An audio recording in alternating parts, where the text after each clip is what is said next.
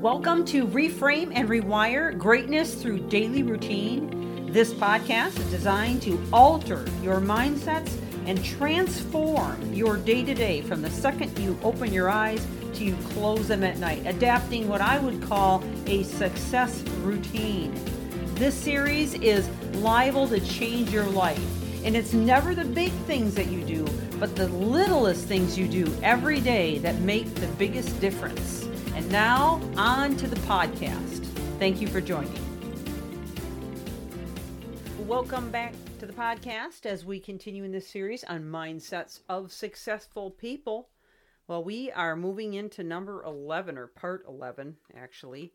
And I had 20 written down all together, so I don't know if I'll be able to cram a couple of them in one of the episodes or not. But so far, we've been running on average about one per episode. So if you're just now joining us, it'd be a great idea to go back and start from the very beginning so that you can hear all of it. We've talked about compassionate, knowledge seeker, gratitude, resilience. That was one where we got two of them in.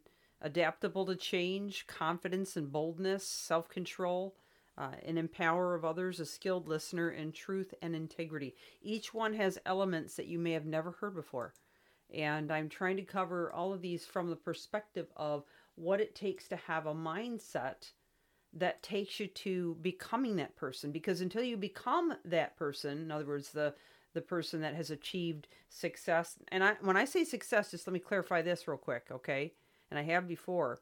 Success does not necessarily mean wealth and fame and fortune. It can also just mean that you are successful in relationships and in who you are as a human being. You're kind, you're accountable, you're thoughtful to others, and so I'm discussing the mindsets of a successful person in general. All right, you define what success is, I guess, according to you.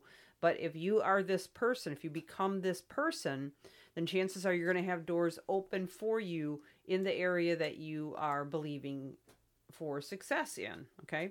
So let's move on to humility, a mindset, a humble mindset, okay?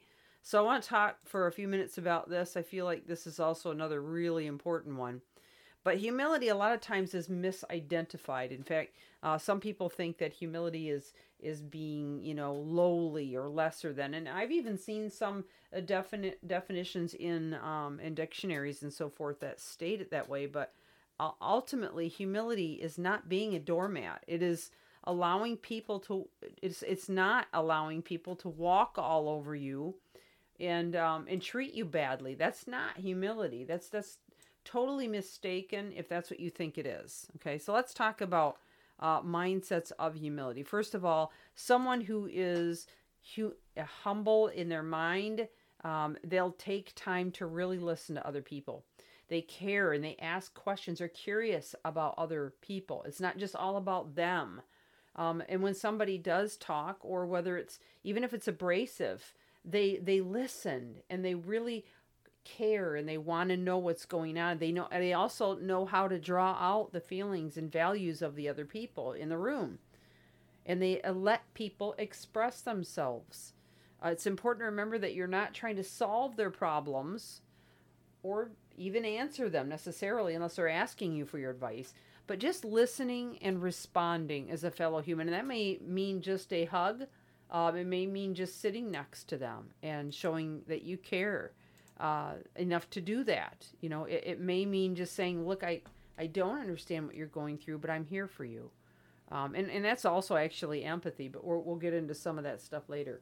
Okay, so humility, or having a humble mindset, is to focus on the present, okay? Not the president. A key part of mindfulness is accepting what is rather than judging and commenting on it. An important element of humility is accepting yourself with all your faults. So instead of judging yourself all the time, and in that self-sabotage cycle that we can get ourselves into, we just realize, hey, you know what, we're doing the best we can for where we are, but we definitely want to keep improving, right? So you keep that growth mindset, and we've talked about that already, okay? And so we want to keep that going. We also, if we're humble, and we have a humble mindset, we stay grateful. And I spent a lot of time talking about that a couple of episodes ago, so I'm not going to dive too deep on that. It is someone who knows how to ask for help when they need it. So in other words, they don't know it all, and they're not afraid to admit they don't know it all. And oftentimes, people with a humble mindset will choose carefully what types of relationships they want to be in and the circles of influence that they hang around, because they're looking for people with a growth mindset like them so that they can improve, but also that they can contribute also to helping others grow. In fact, they'll seek feedback often. Now, I'm not saying like every day. That wouldn't be humility or humble mindset, but they do it frequently enough to not only allow other people to pour into them and give objective feedback and take it well without being offended, but they also crave the feedback because they want to improve, right? And then they'll listen and show gratitude for whatever feedback is given, even if they don't necessarily agree right up front. People with a humble mindset are generally pleasant to be around. They make you feel comfortable. They don't make you feel like you have to perform at a certain level or be a certain person or measure up in a certain way. People who are humble identify with being human, and they know they are human, and they know others are human, and they offer grace and allow people their own dignity. But they also, again, don't let others walk all over them and squash them. They are willing to demonstrate assertiveness, which is really standing up for yourself in a very courteous and respectful, mature manner. Okay, and we'll probably talk about assertiveness